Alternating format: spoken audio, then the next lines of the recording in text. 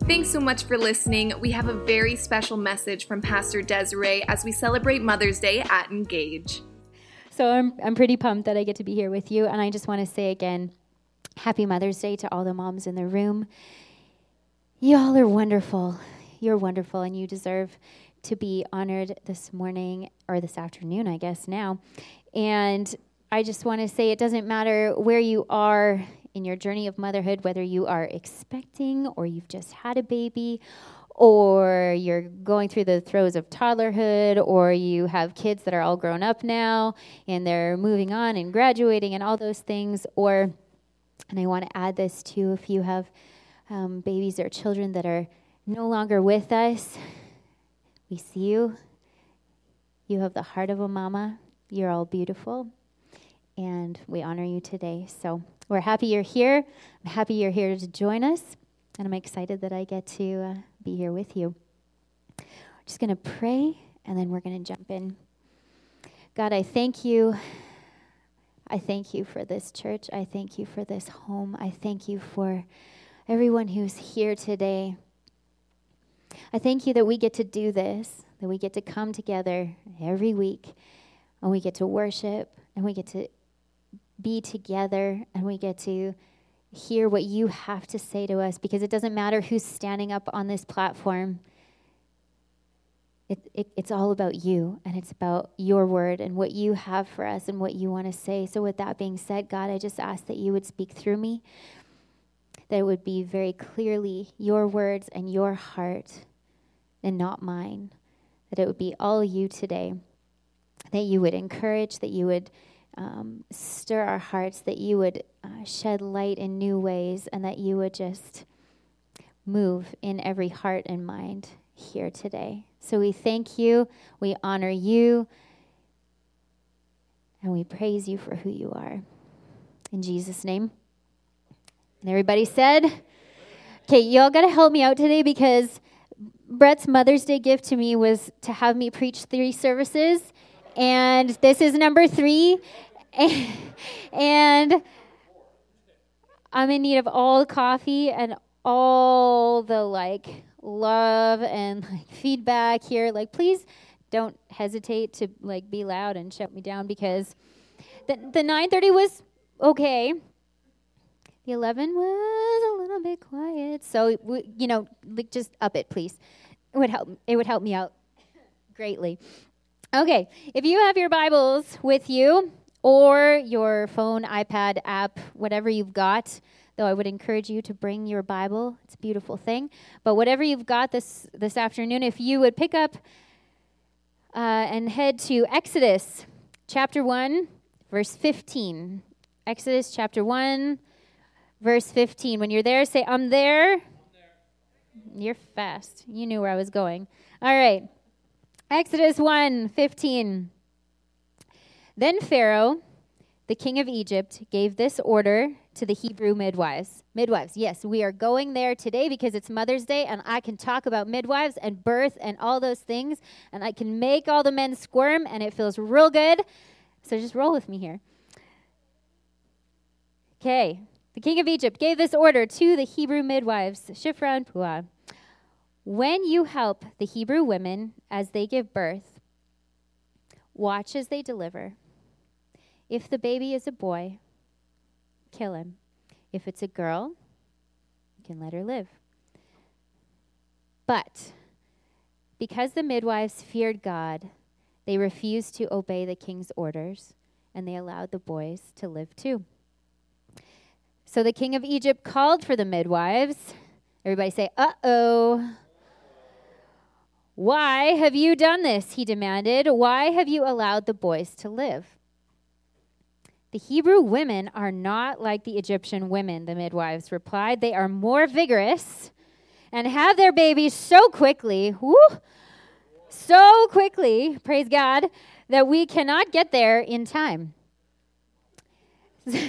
So God was good to the midwives, and the Israelites continued to multiply, growing more and more powerful. And because the midwives feared God, he gave them families of their own.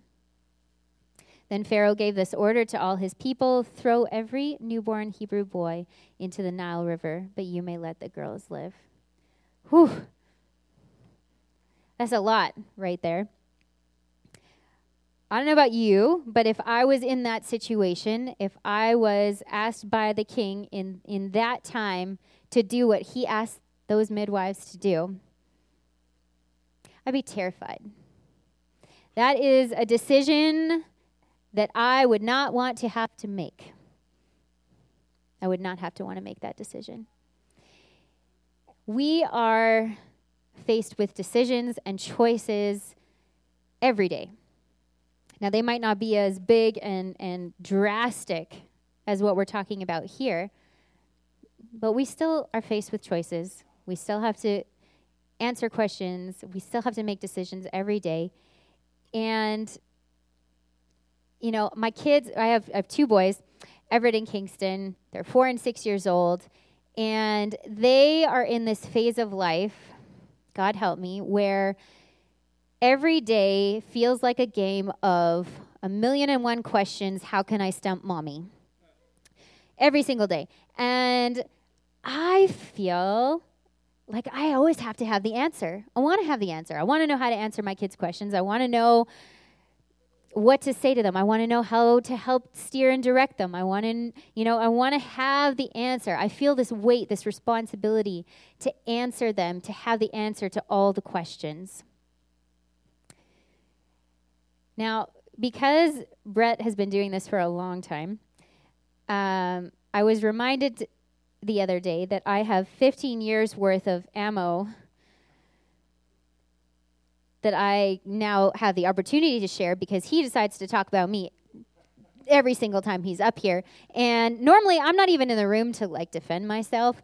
So here we go. Now it's my turn. It's my turn. So at our house, my husband purchased a Google Home. He's very proud of his Google Home. And we have a love-hate relationship with this Google Home. He loves it. I hate it. I don't understand the fascination and I just don't. I don't get it. I'm not as obsessed as he is with asking Google all the questions all the time. It's just not nonstop. He just always wants to ask Google all the questions, and Google has the answers. Google always has the answers. Now, wouldn't it be amazing if we had someone who had all the answers to all the impossible questions all the time? Wouldn't that be awesome?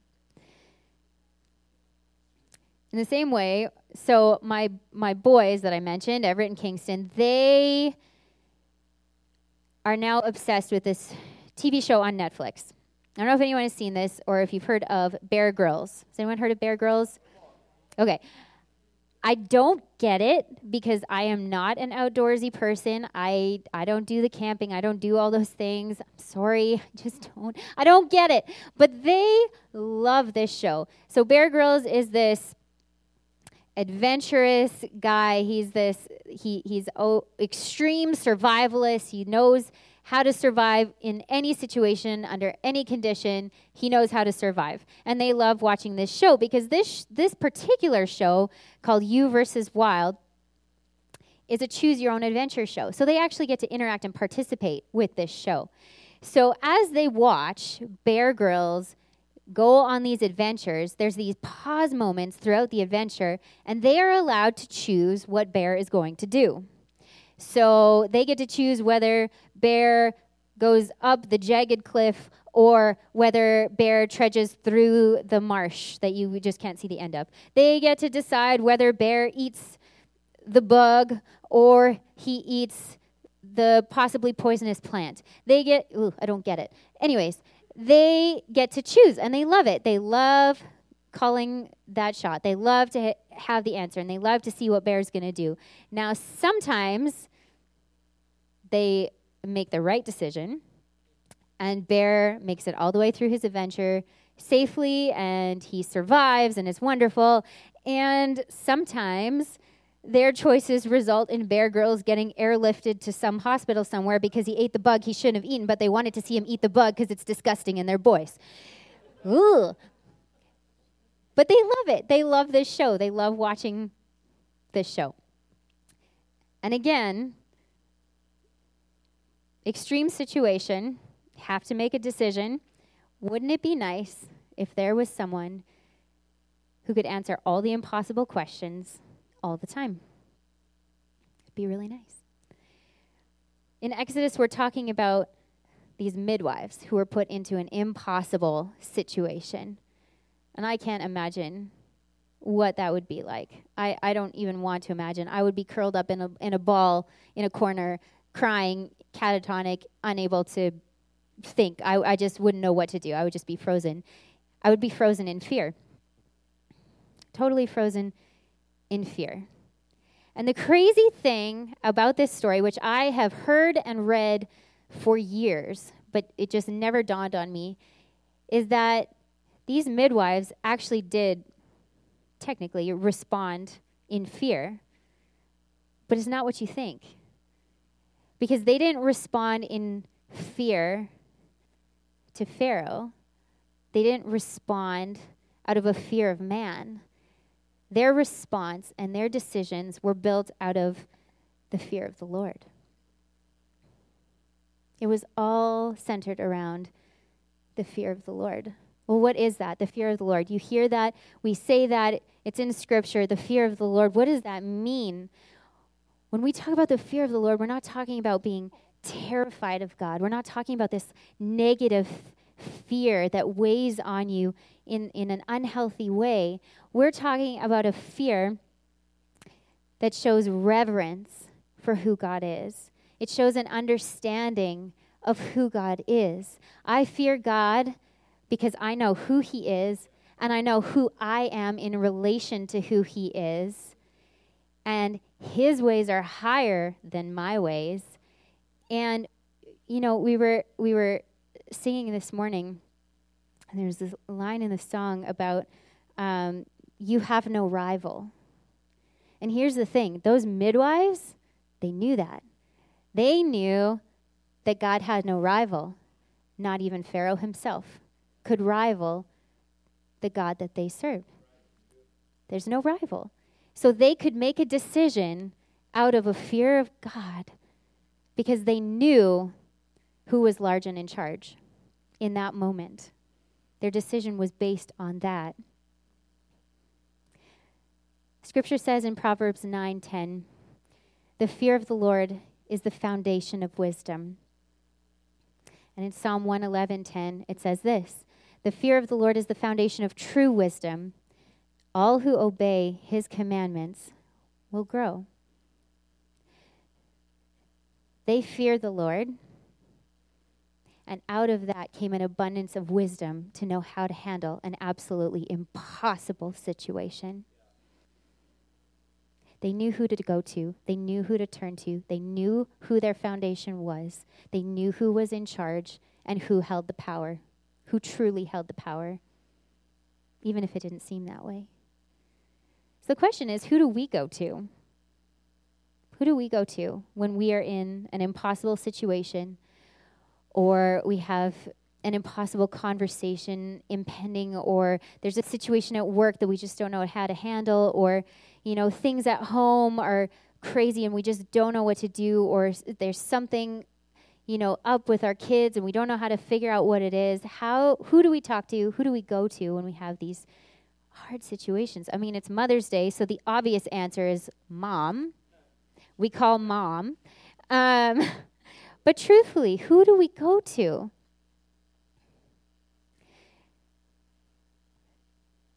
See, the story that we just read, it doesn't end there. That's actually just where it starts. That's where it gets going.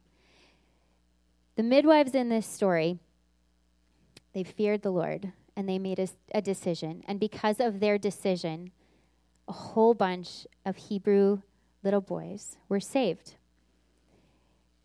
Now, what you need to understand is out of that, there was one particular little boy that was saved, miracle baby, and his name was Moses. Probably heard of Moses. 10 Commandments, parted the sea, led the Israelites through and out from under the oppression of Egypt.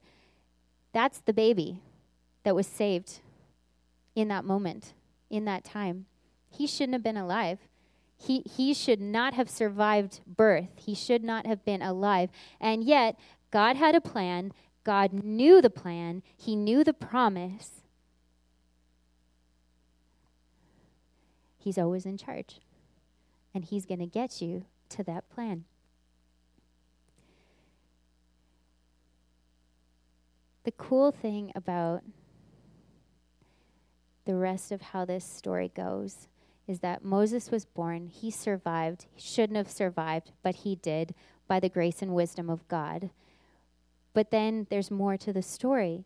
So Moses' mom has this baby. It's a miracle that he's still alive. And then she manages somehow to keep this infant, this newborn, hidden for 3 months. Now, if you have had children, if you have a baby, tell me how you keep an infant hidden for 3 months. Impossible. I don't understand. I don't know how this happens. I don't know how you get there. I don't know how you do this. But she managed to keep him hidden for 3 months. But then it came to a point where she couldn't keep him hidden anymore. He was growing too much. He was getting too big. And she came to a point where she had to make, again, an impossible decision. What do I do? How do I save my baby? What do I do? Hold on to the baby. Very likely, they're going to find him and he's not going to survive. Let go of the baby, and maybe he has a chance of survival. So what does she do? She makes this basket, and she and her daughter, Moses' sister Miriam, they take this basket, and they put Moses in it, and they put the basket in the Nile, and they start to float it in a particular direction. Now, here's the crazy thing. The king's original edict was to throw the boy babies into the Nile. So technically, she was obeying the orders, just not quite in the same way that was intended. So she puts the baby in this basket, floats it with intentional direction right towards the princess of Egypt, the king's daughter. Okay, that's a risk. Obviously, she probably knows what the edict was. She probably knows what was supposed to happen to these little boy babies, but she had compassion in her heart. She didn't have a baby, and she saw him, and she picked him up. And how many of you know when you pick up a baby, moms, not the guys, ladies, when you pick up a baby, there's just like your heart just kind of melts, and there's something that comes over you, and I bet you that is what happened in that moment. She had compassion for this baby, and she decided to keep him. It's a miracle. It's a miracle. See, the really crazy thing is that the very thing that Pharaoh feared, the fear of man, who he feared taking over, who he feared taking control, the very thing that he feared, by God's wisdom, ended up somehow moving into the heart of his own home without him even realizing it. Because that's what the wisdom of God can do. That is what the grace and wisdom of God can do. So all of these ladies that we're talking about, the midwives, Moses' mom, Moses' sister played a role, and we'll talk about that. They all had this common thread, and it's the thread that ties all of us together. And that common thread was that they feared the Lord. They knew who was in charge.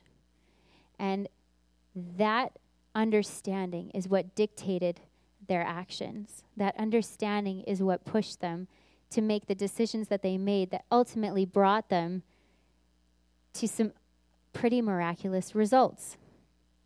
So let's talk about this. So mom has this baby and is in a position where she has to decide what to do. What do I do in this moment? I can either hold on to my baby, or I can let go. See, some of us need to recognize that there's a time to hold on, but there's also a time to let go. And the wisdom of God allows us to discern that timing. When do I hold on, and when do I let go? I don't know if there's somebody in this room that's struggling with holding on to something. But the Lord is saying, okay, you've held on. Now it's time to let go. And here's why. Because when you let go, you're going to let me do what I need to do with that thing. And something better is going to come out of that situation. Something better is going to come. See, because then what happened is she let go, and her daughter, who was also someone who feared the Lord, was raised to fear the Lord. Her daughter follows Moses in this basket and is watching and is waiting and is patiently observing what's happening and is watching this basket and wanting to make sure that her brother is okay and is watching the princess and who's all with her, her cohort over there, just watching what's going to happen so that in the exact right moment, at the exact right time, she can approach with wisdom and add to this story. So what she did, she waited for exactly the right moment when this princess picked up this baby, and she realized, okay, this princess can't take care of this baby. This is not the real mom, so she can't nurse the baby. She can't feed the baby. So she says to the princess, I have an idea. Can I help you? Can I find a Hebrew woman in the village to help nurse this baby and take care of this baby and wean this baby so that he can grow and then come back to be with you? And here's the thing. Because she said that and because she did that and because she approached it that way out of the wisdom of God, the mom who had to decipher when to let go in exactly the right moment so that she could get her baby back, miraculously get her baby back, so that she could raise that baby, she could snuggle with that baby, she could speak over that baby, she could pray over that baby before sending him back into the heart of Pharaoh's home. Imagine how much wisdom she could instill into him in that time. It's a miracle. She got him back. And the even crazier thing is she actually got paid to take her baby back. Like, when does that ever happen? She got paid to take her baby back. When God has a plan, and when we step into his wisdom, and we seek his wisdom, and we fear him, his plan is so far greater and so far higher and so much more impressive than anything we could ever do or come up with, and so much more miraculous that it exceeds our expectations. She didn't expect to get that baby back, but she did, because she knew when to let go, and her daughter knew when to approach. Her daughter knew when to be patient and when to speak up. Wisdom says, I'm going to tell you what to do, and I'm going to tell you when to do it. That's the wisdom of God. And then we come all the way back to these midwives who played such an integral role in this story. These ladies, in this impossible situation, used the simplest, craziest, most foolish-sounding response to Pharaoh, and it worked. See, here's the thing. Pharaoh would not have known anything to do with birth or birth practices or what happens with these Hebrew women in birth. He's a man. How would he know? At this time, they wouldn't have been present for anything. All of his advisors wouldn't have had a clue. So they used the simplest things. God uses the simplest things to confound the wise. Because he wouldn't have had a clue. And I mean, how many of you know, as soon as any woman starts talking about birth and birthing and the process, every man checks out and says, peace out, I'm gone. I don't want to talk about this. So Pharaoh was probably like, nope. Okay, you said it. I believe it. Don't need to know. moving on. That simple wisdom saved so many babies, including potentially Moses, who became the savior of all of them. That's the wisdom of God. Wisdom says, I'm going to tell you what to do, I'm going to tell you when to do it, and I'm going to tell you how to say it. I talked earlier about how we have Google Home, and frustratingly enough, Everett and Kingston, our boys, have developed a dear love for Google Home in the same way that their daddy has. And it's become this routine for them, this ritual that every morning now they wake up and they ask Google questions. And their favorite question right now is, hey, Google, what's the temperature outside? Because they want to feel prepared for the day. Hey, Google, what's the temperature for today? Like clockwork, every single day, never fails. And what I love about that picture is this, is that they know that Google knows their voice. They know that Google has an answer. They know that Google will answer them. And they know that they can ask Google questions that will help prepare them for the day. Guys, we have that. We have that. Let's switch it. Let's say, hey, God,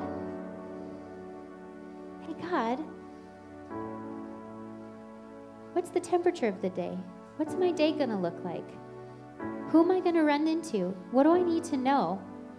What do you want to tell me about today? What situation do you want to work through with me? Hey, God, all you got to do is ask. 1 Corinthians 1:30 says this, God has united you with Christ Jesus. For our benefit, hear this, God made him to be wisdom itself.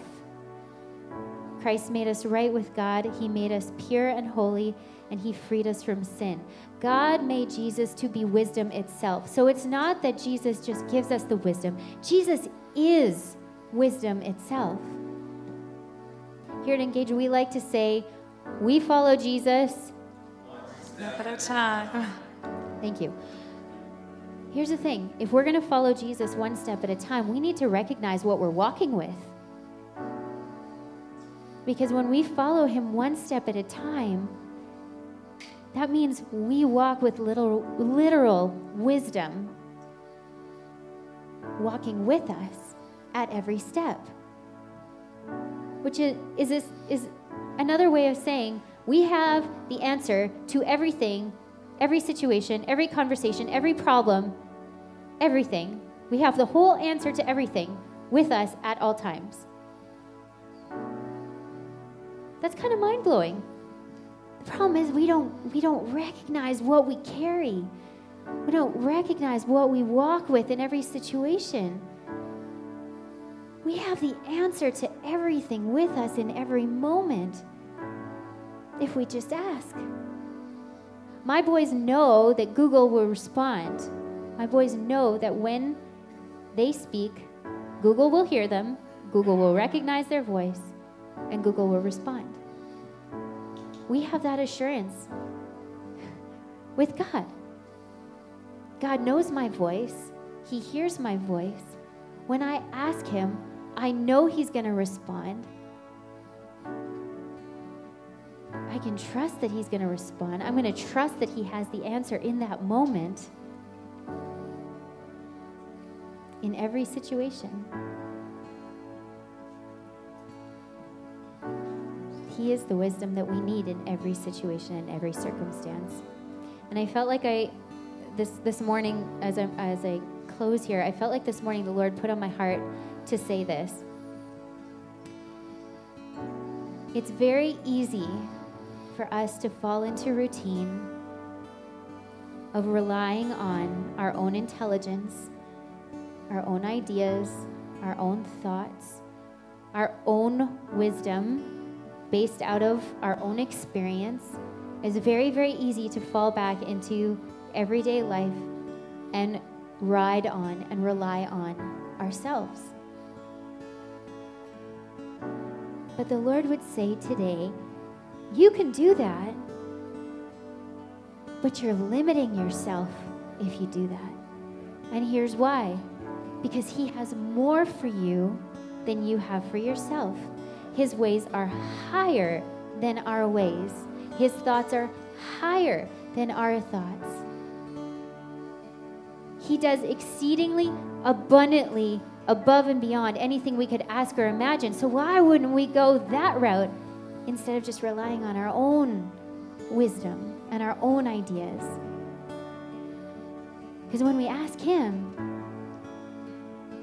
His response is going to take us so much further than we ever thought we could go. And it's going to open doors that we never thought would open. We just got to ask. Simple. We just have to ask.